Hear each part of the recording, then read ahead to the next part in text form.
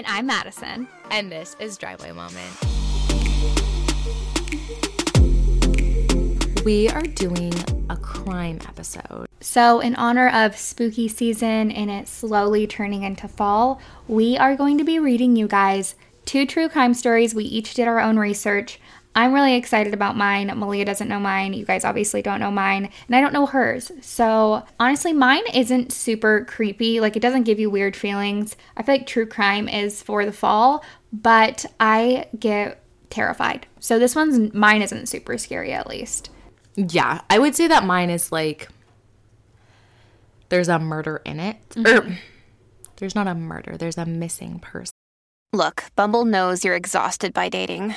All the must not take yourself too seriously and 6'1" since that matters. And what do I even say other than hey? Well, that's why they're introducing an all-new Bumble with exciting features to make compatibility easier, starting the chat better, and dating safer. They've changed, so you don't have to. Download the new Bumble now. So. Okay, I'm really excited. Also, I'm so happy we did the Would You Rather episode. It was so much fun, and I want to do more episodes like that, but I love to see what you guys voted on the polls on Instagram, because the one about the toe and the fingernail was so shocking and so gross. Like, I don't know whose mind would have thought of that, but it was so interesting to see because it was completely 50-50 on which one you'd choose, so I'm happy that I wasn't alone. When we went camping, we went to the beach and went camping I don't even know when it was, but when we went, I asked everyone while we were hanging out, and I feel like it was pretty split. Like, a lot of people were like, I'd rather just get it over with, like, kick the wall and have it be done, and then you just take it out, rather than slowly prying your fingernail off, so. Oh, it's so bad. Okay, are you ready to listen? I am. So the story starts out with an older woman named Charlotte. She's 50 years old. She's a mom of 3, 2 boys, 1 girl. They're all older, so they're moved out of the house. She's an empty nester. She's no longer married to the dad. They divorced, but he's actually deceased, so he's not even in the picture anyways. And she's just at her house. It's a regular Tuesday. She's a nurse, so she's getting ready for work, and her phone starts ringing.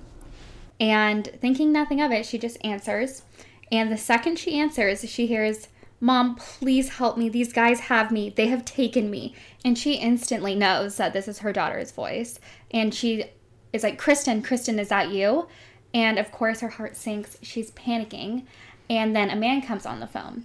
And he says, "Do exactly what we say, and we won't kill your daughter." So she asks them, she's like, "Okay, well, what do you want?" The guy on the other end of the line is like, "Well, how much are you willing to pay for her life?"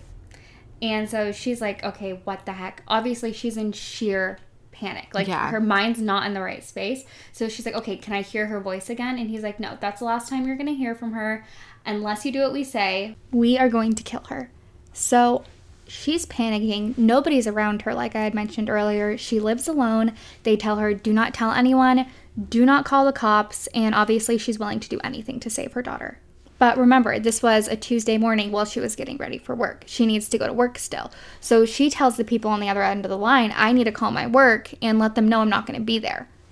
They tell her, "Absolutely not. You cannot hang up on the phone with us. The second you hang up, we're killing your daughter." So she ends up being a no-call, no-show for work, which is completely out of character for her. They go on to tell her that they want her to wire them money to a random address in Mexico. Okay. But the only way to wire the money is going to a little Mexican market where you can wire money that way. So first, she has to go to her bank and drain her savings account, drain her checkings account. And the second she gets in the car, they ask her, "Okay, what are you driving?" She tells them. They say, "What road are you on?" She tells them. So the entire time she's driving to her bank, she's telling them what road they're on. And they're telling her, "Okay, we see you." So, of course, now she's terrified because she's being watched. She doesn't want to do anything wrong. She doesn't want her daughter to die. And the entire drive, they're also on the phone with her. They keep instilling into her brain that she cannot hang up the phone, and if she does, the daughter is dead. And she asks, "Okay, let me hear Kristen's voice again. Can I hear her voice again?" And the guy comes on the phone and is like, "No, you cannot. You're making me mad. Stop asking questions." She's just trying to figure out what the end goal is and how she's going to get her daughter back. She doesn't dare to, ask again? Yeah. So she finally gets to her bank, drains her checking account, drains her savings account, and she's not some kind of millionaire either. She's just a regular woman who's a nurse that lives in Phoenix, Arizona. And so I think the most she had in there was about $11,000. So she drains the account completely. The people at the bank don't ask any questions about it. And the entire time, don't forget that her phone's in her pocket and the kidnappers are on the other end of the line listening. So the next step is to go to those Mexican markets I had mentioned earlier and wire the money. But the issue is that these markets have a maximum amount that you can send of $700. And the kidnappers are getting mad. They want their money and they want it now. So she has to drive from market to market to market to market. Not just in the Phoenix area, she ends up driving all over the state. Mm-hmm. And there is not enough time in the day to send all of the $11,000. The markets close and she's running out of options. So they let her go home, but they don't let her sleep. They don't let her get off the phone. So the entire night, she's tormented by them. If she hangs up, they're killing her. If she falls asleep and doesn't talk, they're worried that she's going to tell somebody else, going to call the police. So they keep her up and they keep tormenting her until the next day when she can go and yet again start the process over again by wiring the money through all these different little markets. This goes on for 3 nights and 2 days. So she's exhausted. She's barely eaten anything. She's basically delirious and running on just adrenaline. But finally, she sees the light at the end of the tunnel because she is making her last wire transfer. So the money is sent to them. She thinks, okay, I'm finally going to get my daughter back. But they keep hounding her. They tell her, we know that you have more money. This is not the last of it. How much is your daughter's life worth? They tell her they know that she just got a Social Security check and they want that too. So every cent that she's ever had is gone now. But she wants her daughter back, so she gets her Social Security check. She cashes it. They don't want her wiring it at these little markets anymore. They tell her, you need to drive to the border, the Mexican border, cross the border, and deposit it into our personal account. And then we're going to give you your daughter back. So exhausted, delirious, and feeling crazy, she starts driving to the Mexican border. She goes through customs, finds their bank, and deposits the money into their bank. This is all while she's still on the phone with them. So they've been on the phone for almost 3 days straight. They're going through customs with her, they're going to the bank with her, and they're saying still, okay, tell us the street name you're on, let's confirm that we see you. Obviously, she hasn't seen them yet. The money is deposited into their bank, and they tell her, we want you to rip the receipt up. We don't want any evidence of it. And we need to hear you ripping the receipt. So she does, and they tell her to head back to Phoenix. She's going to get her daughter back. She has no money left, but they did let her keep $50 for gas, which is so weird. They're like, we don't want you in Mexico anymore. Leave. Yeah. So with her last $50 for gas, she heads for the border, is sitting in line, and it's her turn to go through. They are asking her the typical questions, and they say, ma'am, do you have any weapons? And she says, yeah, I actually do. One's in my glove box. And they start freaking out. They're like, okay, get out of your car. Why do you have a weapon? What's going on? They find the weapon, ask her if she has any more, and she actually does, one underneath her seat. So they find that, and they're upset. The Border Patrol is upset. It's a big mess. It's chaos. And she looks down and realizes that the kidnappers have hung up on her. Obviously, because they probably heard the Border Patrol, the police, and were scared. So she's panicking. And the mess with the Border Patrol gets figured out. She never mentions a thing about her kidnapped daughter because she wants to get her back. She doesn't want to do anything to piss these guys off even more. She's back on U.S. soil and frantically trying to call the number back, but they're not answering. So she thinks, okay, well, I'll just call Kristen, my daughter, because obviously they have her phone. And if they're not answering their phone, they'll hear her phone ring, they'll see it's me, and they're going to answer. So she starts calling her daughter, Kristen. The phone's ringing, and with relief, she gets an answer, and it's her daughter. And she's like, Kristen, are you okay? I'm so sorry that I got hung up on, blah, blah, blah, blah, blah, blah. And she's like, Mom, what are you talking about? I'm fine. I'm at home sitting on my couch. Obviously, she's flooded with relief, but realizes that her daughter was never actually kidnapped. She hasn't slept for days and now she's completely broke? Completely broke, and her daughter's fine. She was actually just getting scammed. It's called virtual kidnapping. How sad. But That's crazy. that's why they wanted to keep her on the phone the entire time. And, like, if she did get off the phone, she would probably have a second to think, like, okay, what's going on? But, like, you're frantic talking to these people and they're taunting you the entire time. How did they get the daughter's voice, though? It wasn't. And they kept calling, so when she answered the phone, she heard a crying girl and she immediately thought it was her daughter. I think it was, and it sounded like the girl's voice, I guess. But then she was like, Kristen, are you okay? So then they know the girl's name is Kristen, who they're virtually kidnapping. Oh, like when they phone call, I'm guessing it was like, Mom, yeah, or something. Oh. And so this was like right when iPhones came out, and she was an older woman, so she didn't know you could text while you're on a phone call. And so that's why they kept her on the phone the entire time. And she didn't have a husband or anyone in her house that would be like, okay, what's going on? That's crazy. That's so awful. That is actually just so sad that could happen. I know, and I guess it's happened a lot. So, like, I read this story and I read a couple things about it, and I was looking for more, and it happens a lot in Arizona because that's where the border is. And it was only $11,000 that they took from her, but that was all the money she had. So it wasn't like she was even like a really wealthy person who they were like targeting. So it wouldn't even make sense for them to try get like ransom from her. Oh, that's so Isn't that crazy? Sad. Oh, that's actually just so sad. I know. Oh, well, good thing her daughter was okay. I know, but what would you have done? I mean, I feel like it's because she's an older woman that it happened. Oh, and I feel like 2020 is hindsight, you know? Like, obviously, you're like, why wouldn't you just text them and see if they're okay? Yeah. Oh, that's so... I know, but I'm like, they literally scammed the most perfect woman. Literally. I wonder if they knew stuff about her before. I know. They probably had to. Ew, that's so sad. I know. Especially being up for days on end. That, like... But, like, that's what they do. And so you're so out of your mind that you're, like... panicked and all the things. Oh, that's so sad. Well, let's hear yours. Okay. So, my story is about a boy named Nicholas Barclay. Do you know who that is? Mm-mm. Okay, good. So, Nicholas Barclay lived in San Antonio, Texas. He was born December 31st, 1980. He was raised by his single mom. Her name was Beverly. Beverly had 3 kids, Jason, Carrie, and Nicholas.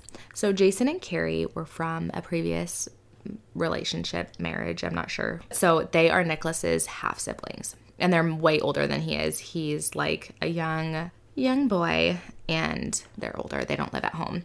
So it's just him and his mom. His mom works the night shift, and it does say that she was struggling with a drug addiction. Mm-hmm. So just keep that in mind. But she worked the night shift, and then Nicholas was a very troubled child. His list of run-ins with the law include breaking and entering, truancy, stealing, and even threatening his teachers. He was known to be verbally and physically abusive with his mother. And because of this, his mom asked his brother, Jason, his half-brother, to come and live with them so he could have like a male presence in the house to like kind of help out the situation. And so Jason came to live with them, which was not the greatest idea because Jason also had a drug problem and a raging temper. And so because of the like unstableness of the 3 of them living together, the police were called repeatedly to their house for domestic disturbances. So because of all of that, Nicholas was scheduled for a court date June 14th, 1994. And this court date would have been like the deciding factor if he was going to be put into a group home. Like the police and his school counselors and everyone was like, okay, he obviously needs more stability, and being put in a group home would give him like the parental like guidance, kind of like it would just be more stability and more people to watch him because he was kind of a troublemaker. So that was happening on June 14th of 1994. So he was 13 at this time. In June, it's kind of confusing. So there's different reports. Some people say it's the 10th. Some people say it's the 13th. But he was playing basketball at a local park, and he calls his house, and his brother Jason answers, his half-brother, and he's like, hey, I'm at the park playing basketball. Can mom come pick me up? And he's like, no, mom is sleeping. She works the night shift, so she can't. So just walk home. And his brother. Yeah, this is his brother Jason talking to him on the phone. And Nicholas, I don't know their exact conversation, but anyway, Nicholas is like, whatever, you suck. I'll walk home. So he hangs up, and that's the last time anyone ever heard from him. Jason? No, Nicholas. Nicholas? The 13-year-old boy. So it wasn't super uncommon for him to disappear for a couple days at a time because he was a bit of a troublemaker. And so like that's why I think it's a little bit confusing if it was the 10th that he was at the park playing basketball or the 13th. So he was reported missing on the 13th. From what I was reading, it sounds like he went missing on the 10th and they waited till the 13th to report him missing because he kind of would run away sometimes. And then he had that important court date on the 14th. And so they're like, he obviously doesn't want to have to deal with the court date. And so the mom is like, he just ran away, just so you know, we're not like, he's not here. So the police are like so unworried about it. They're like, he runs away all the time. I'm sure he'll come back. Hey, just give him a couple days. I'm sure after his court date, he'll come back. Well, he did not. And they did not have any real leads or anything for 3 years. So there was one time, I think his brother Jason was like, I saw him digging in the shed by our house, but it was like never could be confirmed. And they like, I don't know if the brother was on drugs at this time or what, but they like, no one believed him. Then 3 years later, just as they were like losing all hope, like, okay, they haven't heard anything, he's missing, they get a phone call from Spain. It's this director of a children's home in Spain, which is basically like an orphanage. And they're like, we have Nicholas. And they're like, what? And they're like, we have Nicholas. He's in Spain. He's at this children's home. He says he was kidnapped by high-ranking government officials of Spain. And he was brought into this child prostitution ring. Wait, he was kidnapped by the people of Spain? So, I'll get into that. Anyway, so he claims that him and other kids were forced to do horrible things. He also claimed that they were part of like bizarre experiments that these government people would do on them. So, when Nicholas went missing, he had blonde hair and blue eyes. And he said that when he was kidnapped, these government officials were doing testing on them, and they did this crazy like science experiment with him, and they would inject needles into their eyeballs, and it changed the colors of his eyes because his eyes are now brown. Is it actually him? He said that they did this so that he would be unrecognizable. And so then that way he could like be part of their prostitution. After this phone call, I believe the director of the children's home was the people that called them. And then they're like, okay, well, we want to talk to him. So then they talked to him, and he literally just was like, hi. Because he like was very traumatized. And so his sister Carrie, she's older, so she doesn't like live with the mom or anything, but she is like, oh my word, of course. So she hops on a plane and flies to Spain. And she goes out to Spain to rescue her baby brother. And then when she flies there, she like sees him, and it's been years since they've seen each other. She immediately embraces him and is like, oh, I'm so happy you're here. And he has a really strong accent, and she's like, that is so weird, like what the heck. But he's been in Spain, and he was saying that he like wasn't allowed to speak English at all. He could only speak Spanish, And so then they hop on a plane and come back to the United States. And she's like, yep, you can come live with me and my husband and my kids. And so It's not him. he goes to school and everyone's all excited. Like, I think he like goes on TV shows. People are all excited about it. And once he gets back to the US, it's just weird because first of all, he left a blonde-haired, blue-eyed kid at 13. And then he comes home and he has like darker hair and he's 16 and his eyes are brown. Okay. Anyway, but he's telling all these horrible, crazy, like terrifying things that happened to him. Like just all the things they made him do and like just really sad things. Anyway, so once he gets back to the United States, the FBI is like, okay, well, we need to investigate this. Like, you were kidnapped on U.S. soil. And so he claims that he was at the park and someone came up behind him so he's talking to these two guys, and then while he's talking to them, someone comes up behind him, puts a cloth over his mouth, and he blacks out from there, and then he wakes up in Spain. Just kind of interesting, right? So the FBI gets involved, and they're like doing interviews with him and stuff, and they're like, this is not quite checking out. There's a worker on the case, and she is like, there's no way. Like, there is no freaking way this is the same person. Like, this is weird. The sister is like, this is totally him. Like, give him some grace. He's been through so much. Like, if he's like acting a little weird or like has a weird accent, like, he's just been through so much. So, and then the mom is like the same way. Like, oh, it's definitely him. Like, he's just been through so much. I'm not going to like not believe my child. Like, it's been so long, whatever. Anyway, but then his brother, the first time his brother sees him, he literally is like, good luck. Kind of gives me chills. Right? You're That like, is so creepy. what? Anyway, so, I'm like sweaty. I know. So then anyway, sorry, I'm getting kind of distracted. I forgot to mention that. That's kind of a big part of the story. Anyway, Vince is he goes on a show and like a TV show, a news show, and they're asking him like what happened.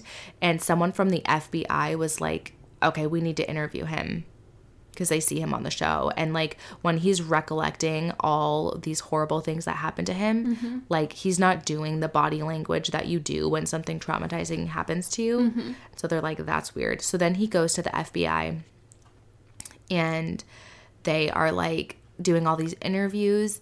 And okay, so after hearing the story, because it was like very publicized and televised, a private investigator, Charlie Parker, had heard the story, and Charlie's like, something is suspicious here. So the hair and eyes, they're like, you can like color your hair and stuff, but like you could see that his hair was darker. Nicholas's hair was growing in darker. It wasn't blonde. You can't change your eye color. Charlie's like, who is believing this? Who believed that someone poked needles in this kid's eyes? Like, this is weird. And also Charlie was like, it's extremely unlikely that these people who kidnapped you would go to the length of like doing science experiments to change your eye color to put you into prostitution. Like, that just does not make sense. Anyway, also, is that even possible? Okay, so Charlie Parker was like started doing just their job, the investigative stuff, and was like, this is not, like, this cannot be real. Like, how are people actually believing this? And so I believe it was Charlie who, like, in years past had talked to police officers and stuff who would look at people's ears to see, like, the shape of your ears. And apparently ears can be as distinctive as fingerprints. I don't know if that's true, but that's what I read. Anyway, like, because everyone's ears are different, like the way they are. Anyway, he looked at Nicholas's ears from an old picture and then the new Nicholas's ears, and they're completely different. He's like, okay, this is not the same person. I don't know how are people believing this? Well, the FBI wanted Beverly to do a DNA test, and she wouldn't. You're like, what? Why wouldn't you just do a DNA test? Like, she in on it? is so confusing. So you're like, what the heck? So anyway, the FBI ended up getting like a search warrant, and they're like, you have to give a DNA test. So she went and got a DNA test, and then they took Nicholas's DNA, and it wasn't a match. And so then that was like, for sure, this is not Nicholas. Come to find out, Nicholas, who was supposed to be 16, was actually a 23-year-old French citizen named Frederick Pierre Bourdon. He was a notorious con artist. So, okay, and not to mention, I literally ruined the whole story by not telling this at the beginning. When Nicholas came back to the United States and moved in with his sister, he started going to school, and he had a 16-year-old girlfriend. Ew. I know. Literally such a freaking creep. But apparently, yeah, he's a con artist, and But what would he even get out of it? So attention? The reason that he did this, he's a con artist. He was a felon. Like, he was supposed to be in jail. He was running from the police. He was running from the law.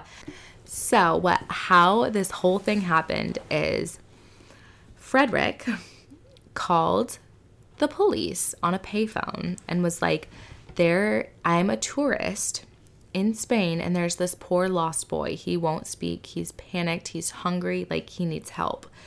And so he calls the police, hangs up, then sits there and waits for the police to show up and pretends to be this poor, sad child who needs help.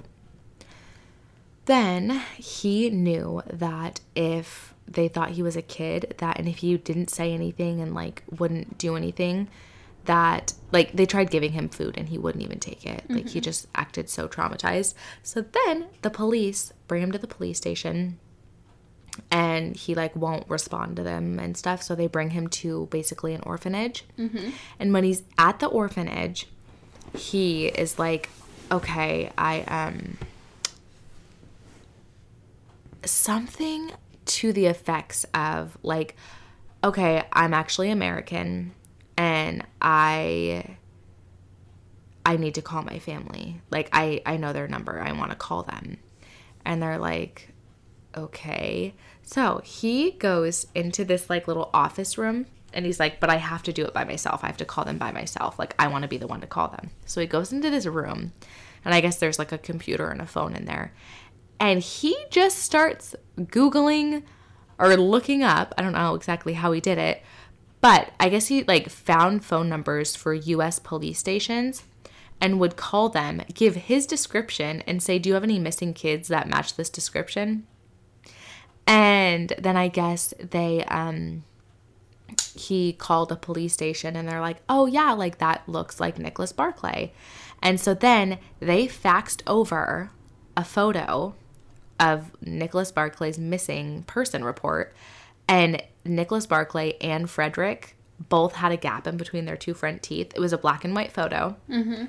And so they're like, okay, yeah, like, it looks like it could be a match or whatever. So then he finds Nicholas Barclay's family info, calls them, pretends to be the high up person at this orphanage to whoever answers the phone, then is like, yep, we have your son. And he's like, okay, what does he look like? Blah, blah, blah, blah, blah. And they're like, yeah, he has blonde hair. And Frederick does not have blonde hair. And they're like, yeah, he has, like, 3 different tattoos.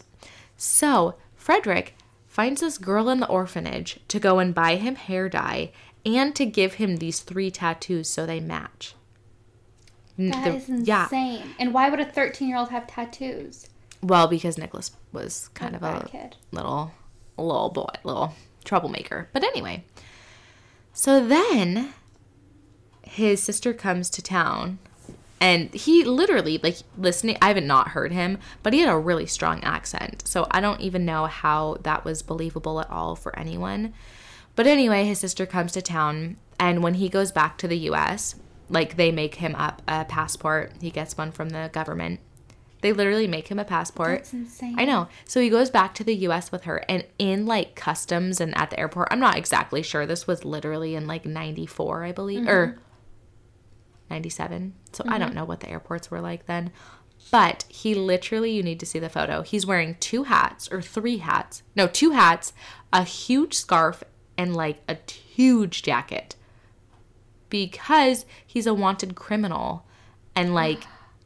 And he has to hide. Yeah. And so that's why he was wearing that, like, when he came to the U.S. Anyway, like, to finish off my story, the, what's his name? Frederick is positive that the brother Jason killed Nicholas.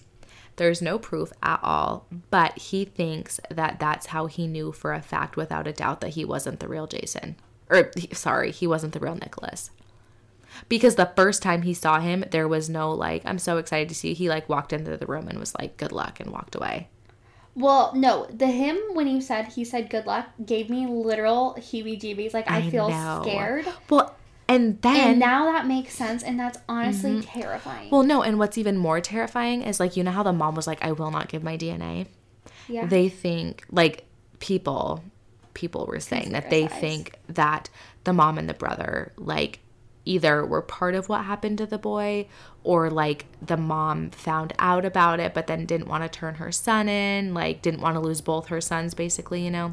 Okay, this is terrifying. I know, literally, but isn't that crazy? Anyway, Frederick got, like, deported back to wherever, and he did it again. Like, he pretended to be another kid. That is... But now he's old and married, and, yeah. Frederick? Yeah, isn't that weird? It is. Yeah. Isn't that a weird, creepy story? That story is terrifying. Okay, I'm sorry. I don't know why it's so creepy to me. I know. Well, my first thoughts was about the mom, like, hearing, oh, my son's back. Mm-hmm. Like, she'd probably miss her son so badly that she would be, like, wouldn't want it to not be him, even if the signs didn't say. But also... Jeez. I know. Like, the part that just sticks out to me so much is that when he came back to the U.S., Frederick, pretending to be a 16-year-old, went to high school and dated a 16-year-old girl when he was 23. Like, that's disgusting. It's actually like 2 years away from legal age, but yeah, it is gross. But still, I think 23 and 16 actually isn't that terrible, but...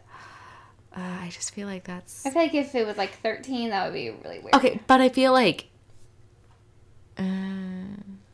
16 is the age of consent, too.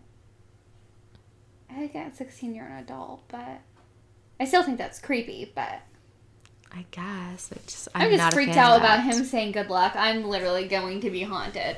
Yeah. Anyway. Really interesting.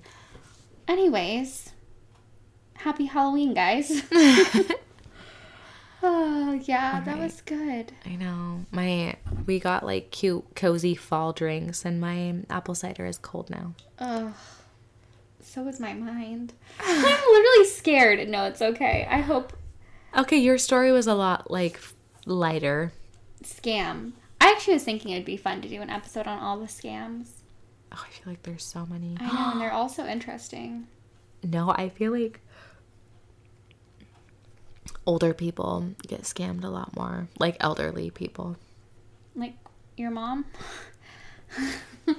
Can we tell that story? Yeah, my mom almost got scammed. Like, literally a millisecond away from being scammed. Actually, let's save it for our scam episode. Let's do one. I think it'd be really fun because I don't know how often people get scammed, but I feel like it's pretty often, especially like when you're traveling and things like that, even small scams. And we'll do some research. We'll just read some crazy ones, and then we'll read ones from you guys. And now that I think about it, I actually have a scam story that I want to tell. Anyways, so the link for that will be in our show notes. It'll also be on our Instagram, Driveway Moment Podcast. So go follow us there. And yeah, don't forget to rate and review us. We hope this episode got you in the fall mood and didn't scare you either. Bye. Happy fall, y'all. So tricky. I literally hate that. Sorry, delete that. Bye. Bye.